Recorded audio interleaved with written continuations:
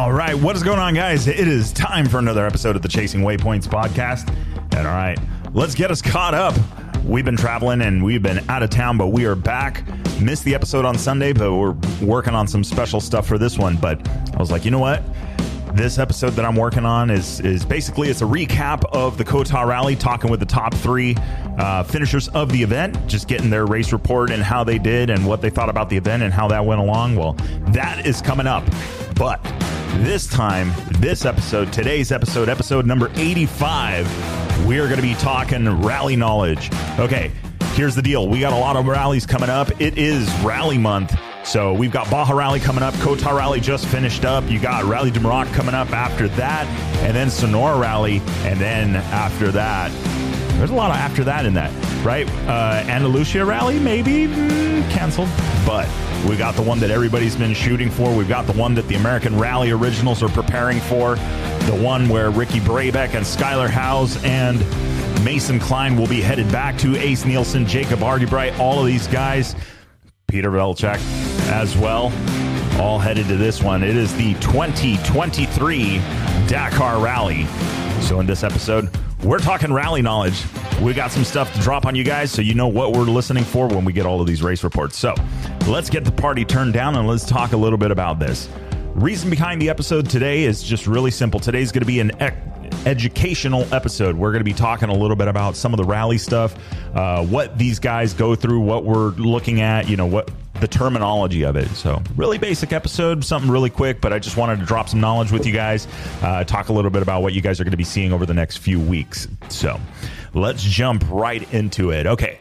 All right. So your rally, right? Cross country rally, very simple thing, right? You get a long roll with a bunch of notes that tell you where to go. It's usually multiple days across different terrains, across different parts of the countryside. It could be from one city to the next city. It could be a loop back to the same city. But there are some general things that are always going to be the same. So let's break it down. We're going to break down the racing side of it, and we're going to break down the commuting side of it, right? So we'll start first on the commuting side of it. You have your bivouacs. Bivouacs are basically your campsite, your pit stop, where everybody hangs out and you know, bench races, but more importantly, gets ready for the next day or for the first day, depending on what it is. Very, very simple. Those can be remote bivouacs, so out in the middle of nowhere, no services, everything is just contained, or they could be held within a city. They're going to have an area where they cordon off. That's where the pits are and stuff like that. You could go to the hotel, depending on where it is, or if it's in the middle of nowhere. Factory teams got motorhomes, you know, the Malamoto guys. So the guys that are doing it all 100% without a big factory backing and their own mechanics, they're doing everything themselves. The way this rally originally started, like for instance, the Dakar, that's it. You've got your tent, you've got your gear. That's it. You got to do all of it. So that is Malamoto class. And then there's basically the rest of it. But anyway, bivouac, right? That is your campground. You're going to be hearing that a lot, coming and going from the bivouac or in the bivouac or whatever it may be, but that's generally what they're referring to. So the next thing that you have is still non-racing. This is just, it's considered part of the event, and it is a mandatory thing that you must accomplish mile-wise or kilometer-wise, is going to be the liaison. Liaison is more like commuting, right? You've got your bivouac, you've got a liaison to the start of the race, or your selective stage or special stage, however you want to say it. You have a commute to that, and then you have a commute from the finish line of that to the bivouac. In some cases, the start line is at the edge of the bivouac. You don't have to commute anywhere. In other cases, you're going to have to commute several hundred kilometers before you even get to the start of the time section or the selective stage or special stage. In this case, for the remainder of the episode, we'll just refer to it as the selective stage. So then you commute to that. There is a set of instructions. There's going to be things like speed limits. There's going to be certain waypoints that you have to hit. Generally, they're not masked waypoints. You know, they're not a challenged waypoint. We'll talk more about waypoint types here in a bit once we get into the racing side of it. But there's generally going to be some rules and things that you've got to follow. Now, while it does not count to your overall time, it could cost you time. You can be penalized in these sections for certain infractions. But mainly, it's just the idea is to get you from one place to the other in a simple commute. It is not timed. It does not count towards your total race time, but you do have penalties that can be associated with it. Rules are simple. It's not anything fancy. You got to leave the bivouac at a certain time. You got to arrive at the start line at a certain time, and you got to obey the rules in between. So generally, if they're on highway, it's usually going to be just the local traffic laws, things like that. The basic stuff. You're not racing on this. Same goes for the finish line, right? It's still called a liaison. Once you finish the selective stage and you got to go back to the bivouac. Sometimes the bivouac is right around the corner. Sometimes it's several hundred kilometers to the bivouac from the end of the selective stage. So now that basically covers your outside of the racing thing. You do have, when you get into the racing side of things, some events will do it, is a prologue. Prologue is basically your qualifying stage. So a prologue is very simple. It's usually a shortened, reduced stage, still some notes that you have to navigate, but what it's designed to do is get everybody kind of sorted in the groups that they belong, kind of get in a starting order. Generally, the prologue, the time is not counted towards your total time. So in Rally Raid, you have three types of times, right? You have your prologue, which is generally forgiven, we'll say, has no real bearing on the rally itself other than the starting order for the first day. Then you're going to have your selective stage time, which is basically your race time from flag to flag, or from the depart selective stage to arrive selective stage.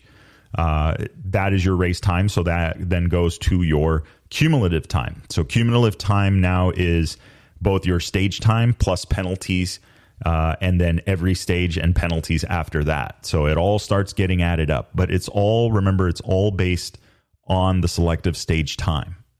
So those are the times that you get. There's, again, waypoints carry different penalties, things like that. There's different things that you can do, and that will cost you. Speed zones as well carry a penalty as well. So there's a few different things there. We'll talk a little bit about that. So, all right. So what happens, right? So you leave the bivouac. They give you a starting time for when you have to leave the bivouac. They give you another time for when you have to arrive to the stage start. Arriving late, arriving too early could get you into trouble. So you got to watch out for that. It's all about time management, even though it's not racing. Now, you get your 3, 2, 1, and now it's time to go. So now you've got your green flag, you're under race pace. You're going to be navigating the course, and winning a stage is simple, right? It's collect all the waypoints in the safest and fastest way possible. That's how you win a stage, unless some things happen. So typically what you do, you're going to have your different waypoints. There's waypoint safeties. There are waypoint eclipse, and then there is waypoint mast.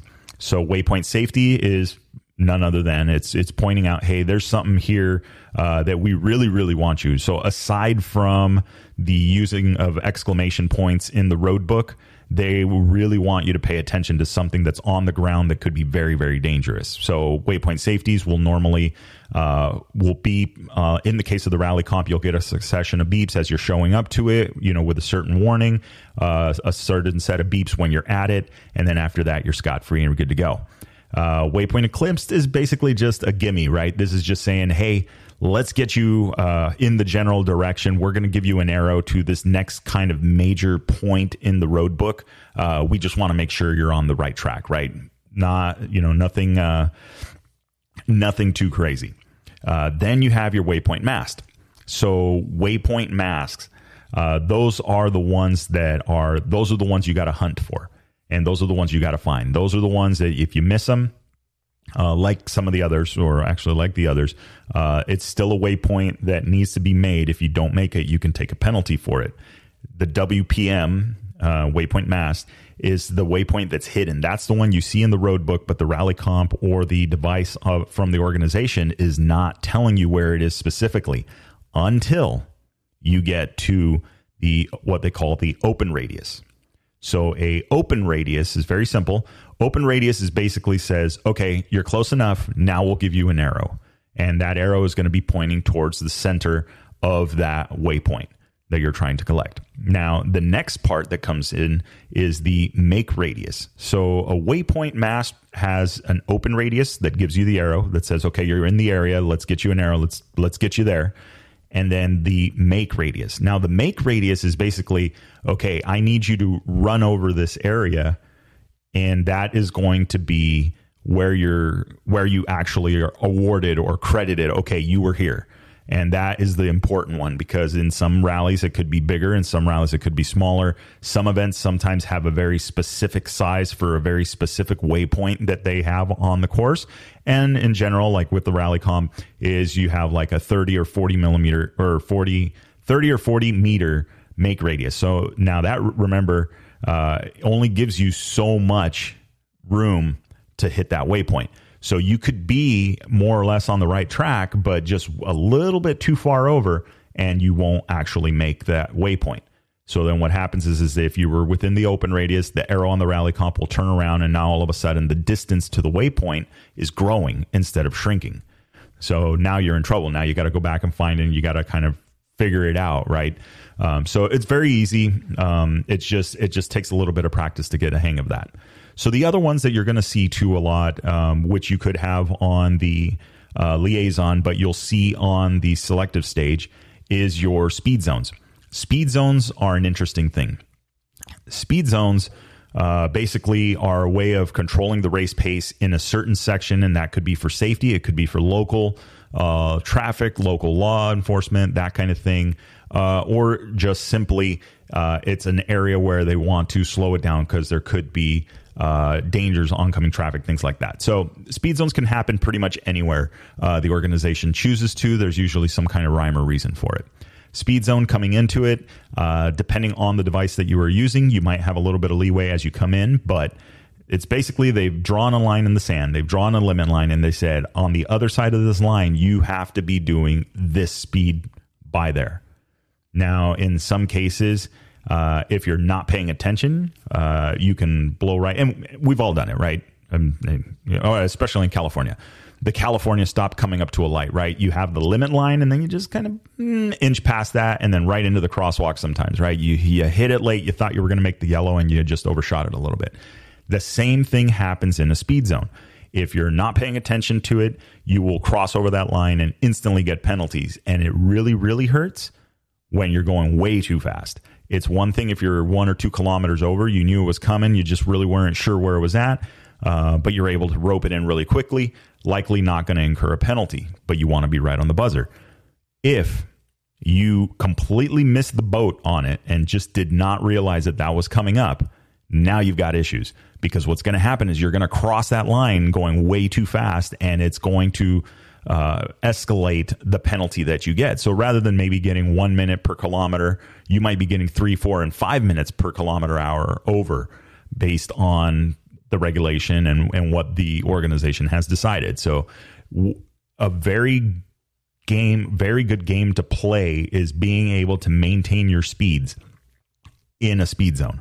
So the speed zone, the fastest way from the beginning to the end of the speed zone is to be on the marker. So if they say it's 30 kilometers an hour, you're able to ride from the beginning to the end exactly at 30 kilometers an hour. Any variation thereof is going to cost you time. So if you're under, if you're over and you want to play that game, you're going to pay for it dearly, because usually going over, you incur more penalties than the time you actually gain back. So you don't want to play with that. But if you are going slow and you're staying under that, you're going to pay for it because you're going to be losing time. So again, in a speed zone, the fastest way through the speed zone is to be right on the money with the speed limit that's been imposed. In other forms of racing, I've seen where they're actually taking cars and putting a form of cruise control in them specifically for these reasons, so they can manage their speed exactly to the speed that the regulation or that the organization has set. That way they make the least amount of time, or they spend the least amount of time in that speed zone. So very important with those. I mentioned that a lot. We talk a little bit about that on the speed zone stuff, because on the next episode, where you guys are going to hear the recap from the COTAR Rally, speaking to the 3 different racers that took the top 3 at the COTAR Rally here in 2022, you guys are going to hear about speed zones, because that is very, very big deal with them. So, all right, speed zones done. You got your waypoints, you hit your speed zones, you got your penalties, whatever, you missed some waypoints or whatever it is, you still navigated your way back to the arrive selective stage. So you've now completed the route, you've completed, your time stops at that section. Now they're going to calculate the penalties based on that. Now you have your arrival time. You have to get checked in at the end of the stage, from the end of the stage or selective stage. Now you have to commute to the bivouac. You're going to get your time card again. Time card gets your arrival time. Time card gets your destination time at the bivouac. And then you're off once again on the commute. Remember, you're no longer accumulating time, race time. You do have to complete the kilometers, but you are able to you can get penalized depending on the infraction in that section, right? In the liaison. So very, very important. So once you're done with that, you're back at the bivouac. Depending on what kind of team you're on, you're either getting your massages, you're getting some food, or you're getting ready to tear the bike apart. You're going to be doing your own massaging, and you're going to be doing all the stuff on your own if you're more of a Malimoto style competitor. So depends on the class you're running, or if you're running on a supported team, things like that. So that is the basic layout of a day in rally. Right. There's more intricacies. There's more time management. There's strategies and things like that. So let's talk a little bit about the things that we actually get to see in these stages. Right. So let's go back to some of the previous Dakar rallies and some of the things that we've seen and noticed and why they become an issue, or why they are significant in the stage, in the selective stage, and how they contribute to the race. Well, first of all, something that they've been working on a lot is the dreaded Dakar swing, or whatever they call it. So the Dakar swing is an easy way to describe it. This happens too in prologues. Is generally rally is all about time management, and the person that opens the stage, which is the first person out, which is usually the previous day's winner, has no tracks to follow. Now, why is that a big deal? You have a map. Well, when you are the one that has to lay down the first track, the next guy doesn't have to be as accurate with his navigation.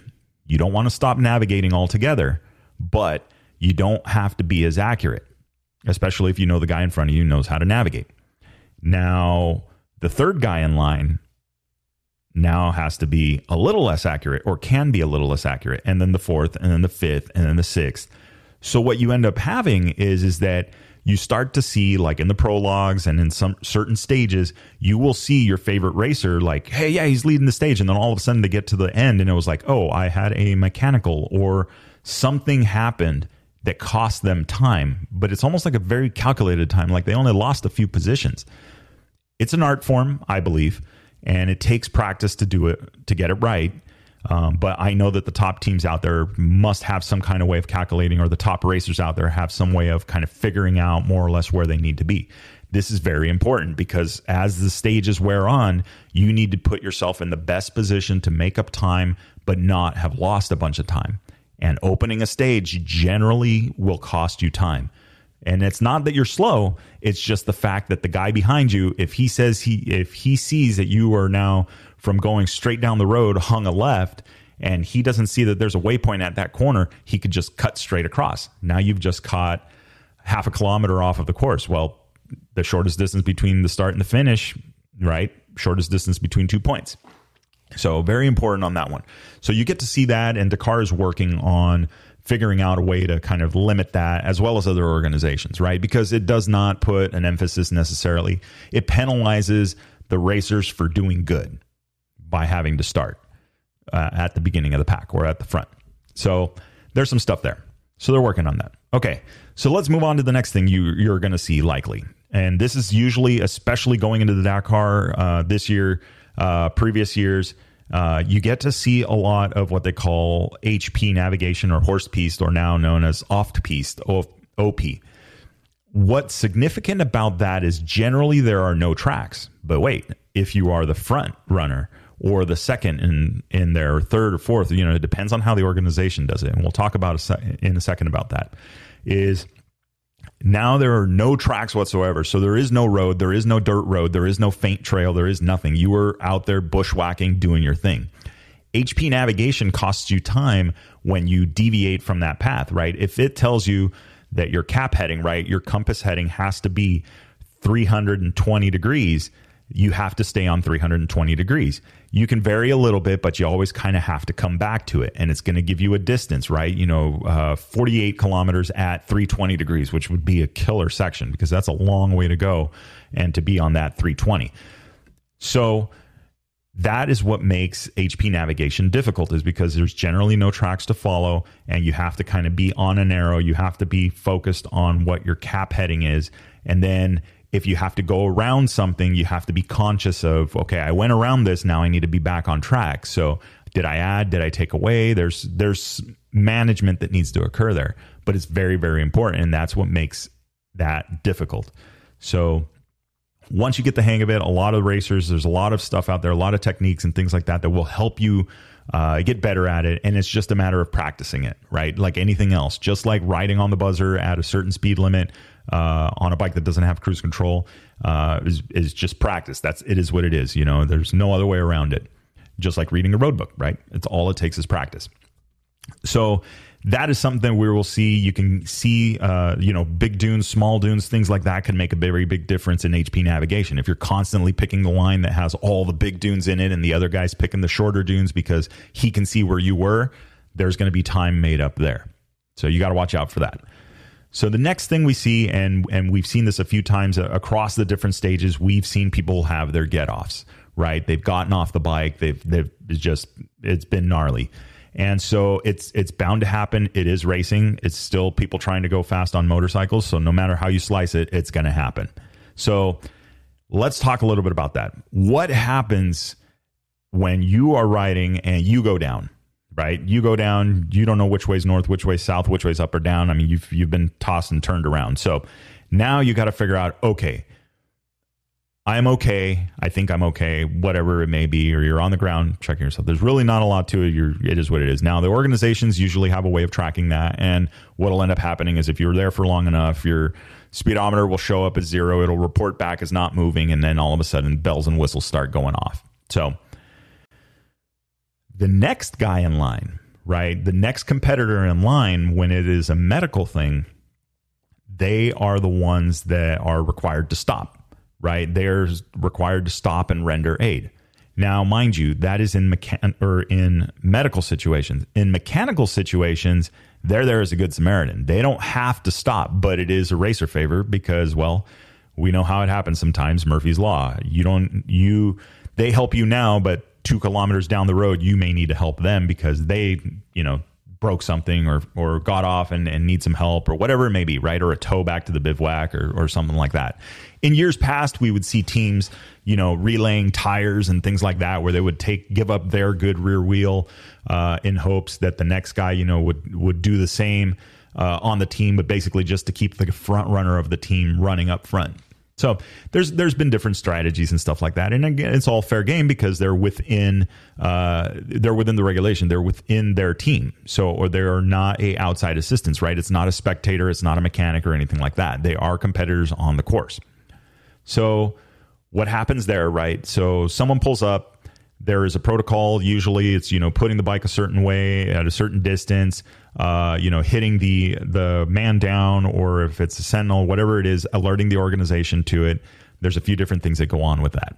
Now, where that comes in and you think like, oh man, well, this is going to be huge, right? So what happens with the time? It's all about time and rally. So when you go to a medical situation like that and you are the first rider there, when you arrive, basically you've pressed or you've done some kind of thing of contacting the organization. You're collecting the rider. There's a lot of little moving pieces to it, but your time is accounted for in medical situations. So what'll happen is at the end, right, the rider that stopped, if they were the one that were there the whole time or whatever it is, or part thereof, the rider that was stopped there will report back, file basically an incident report. And then usually the organization, and this is at least what we would do with at Baja Rally, my time as race director, is we would corroborate that with the person that was injured. So once the person is injured, yes, okay, all right, cool, let's take a look at it. So then in the case of the rally comp unit, which I really enjoyed this, and we'll talk about that here in just a sec, is you go in, pull the files off the rally comp, and then you can go and you can look up the coordinates, and then you can see what the speed was, and then you can tell down to the second how long they were there at that spot. So in instances, 9 out of 10 times as racers, 30 seconds feels like 30 minutes. And so usually they'll say, well, I was there for like an hour. And then you go in and look, and then actually it was 22 minutes and 38 seconds. So you're going to get 22 minutes and 38 seconds back. But man, they would have loved to have taken that hour. So you have to, as an organization, that was just one of the things, right, to keep it fair.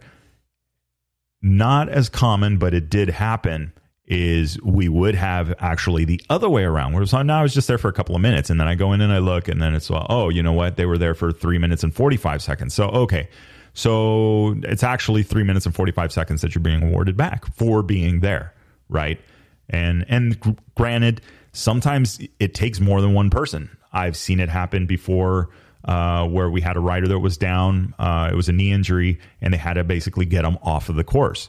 Now, one person was not going to do that. So the rider that arrived first flagged down the next person, and then they assisted, and both of them got their time back. And again, the organization could see exactly how long they were there for, and they were awarded exactly the time that they were there for.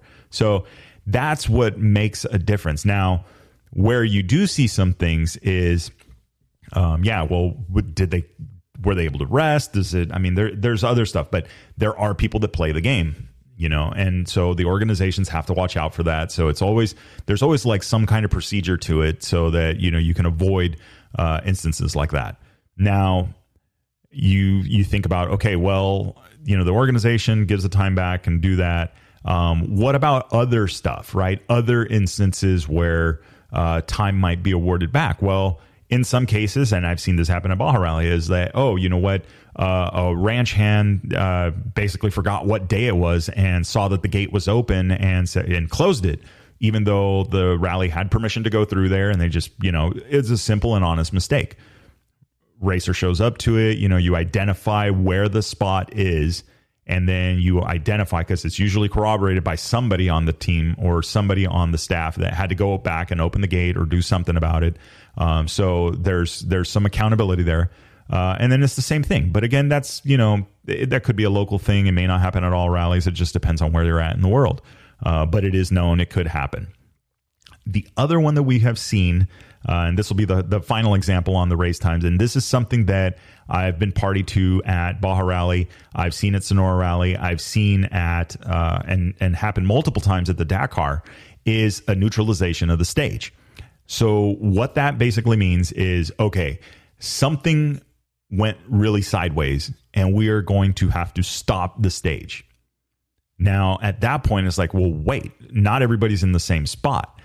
Generally what happens, and this is where it hurts, is the organization will say, okay, well, everybody cleared this waypoint by this time. There could be, they could set a time for it, that they were running behind or whatever it was. There's other calculations, but generally is, okay, at this point, and like Dakar last year, like it was at a gas stop. Right. A lot of competitors, hey, this is way too rough. There's a lot going on here. And so the general consensus was we should not be continuing this event or this stage. So what happens is they decide, okay, well, everybody made it through the gas stop, so that's where we're going to stop it. Or the race is to the gas stop. The new finish line is the gas stop. Well, that's all fine and dandy. Times get calculated to that. But there's something very important. All of the fast guys have already gone a further distance. So they've already ridden an additional 50 kilometers, an additional 100 kilometers. They've already risked getting lost. They've already risked getting injured. And now all of a sudden it was for nothing. So that one is where it hurts a little bit. It stings a little bit. So now you got to turn around and say, okay, well, what are we going to do? What are we going to do about this? And really, generally, there's nothing you can do. I mean, if you called the stage, you said this is where it's going to end, that's where it's going to end. And now you're going to have some racers that are going to be irate and others that are going to be thankful. You can't please everybody. But it does hurt, and it does not bode well with the guys that made it past that point. Amateurs or professionals, doesn't matter, right? You put in an extra effort that the guy behind you didn't have to. And so that makes it a little bit difficult of a pill to swallow. Either way, the time is accounted for, the time is awarded, and then it contributes to your overall race time, right? And in the end, yeah, 1 stage, 2 stages, 3 stages, everything adds up. So you don't want to accumulate penalties. You want to be on point. The biggest thing is your time management and your navigation. It is way easier in rally to lose time than it is to make up time, which is very, very different when you compare it to the sprint racing type of thing.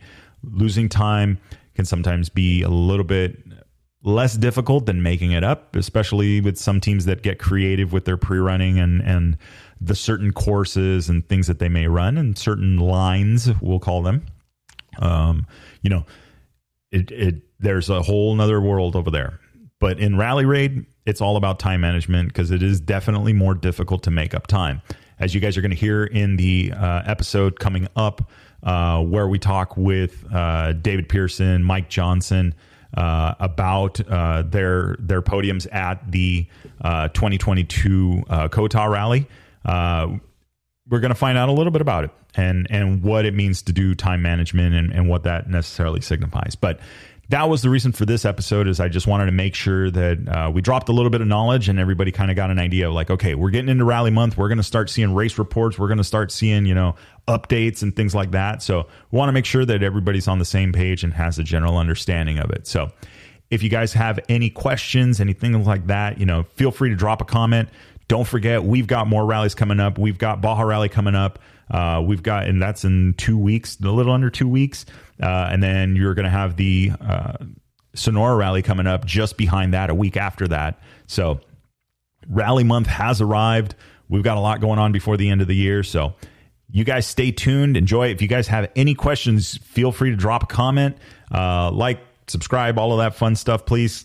We're growing, and I'm looking forward to it. And we are one more episode officially closer to 100.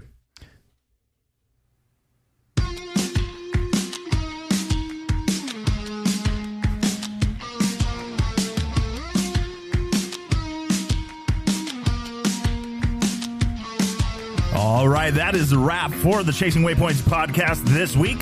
Hope you guys enjoyed the show. Don't forget to like and subscribe if you like what you heard. We are available on Apple Podcasts, Google Podcasts, and a bunch of others. Also, follow us on social media. You can find us on Facebook under Chasing Waypoints, Instagram Chasing Waypoints _official, and of course, the YouTube under Chasing Waypoints.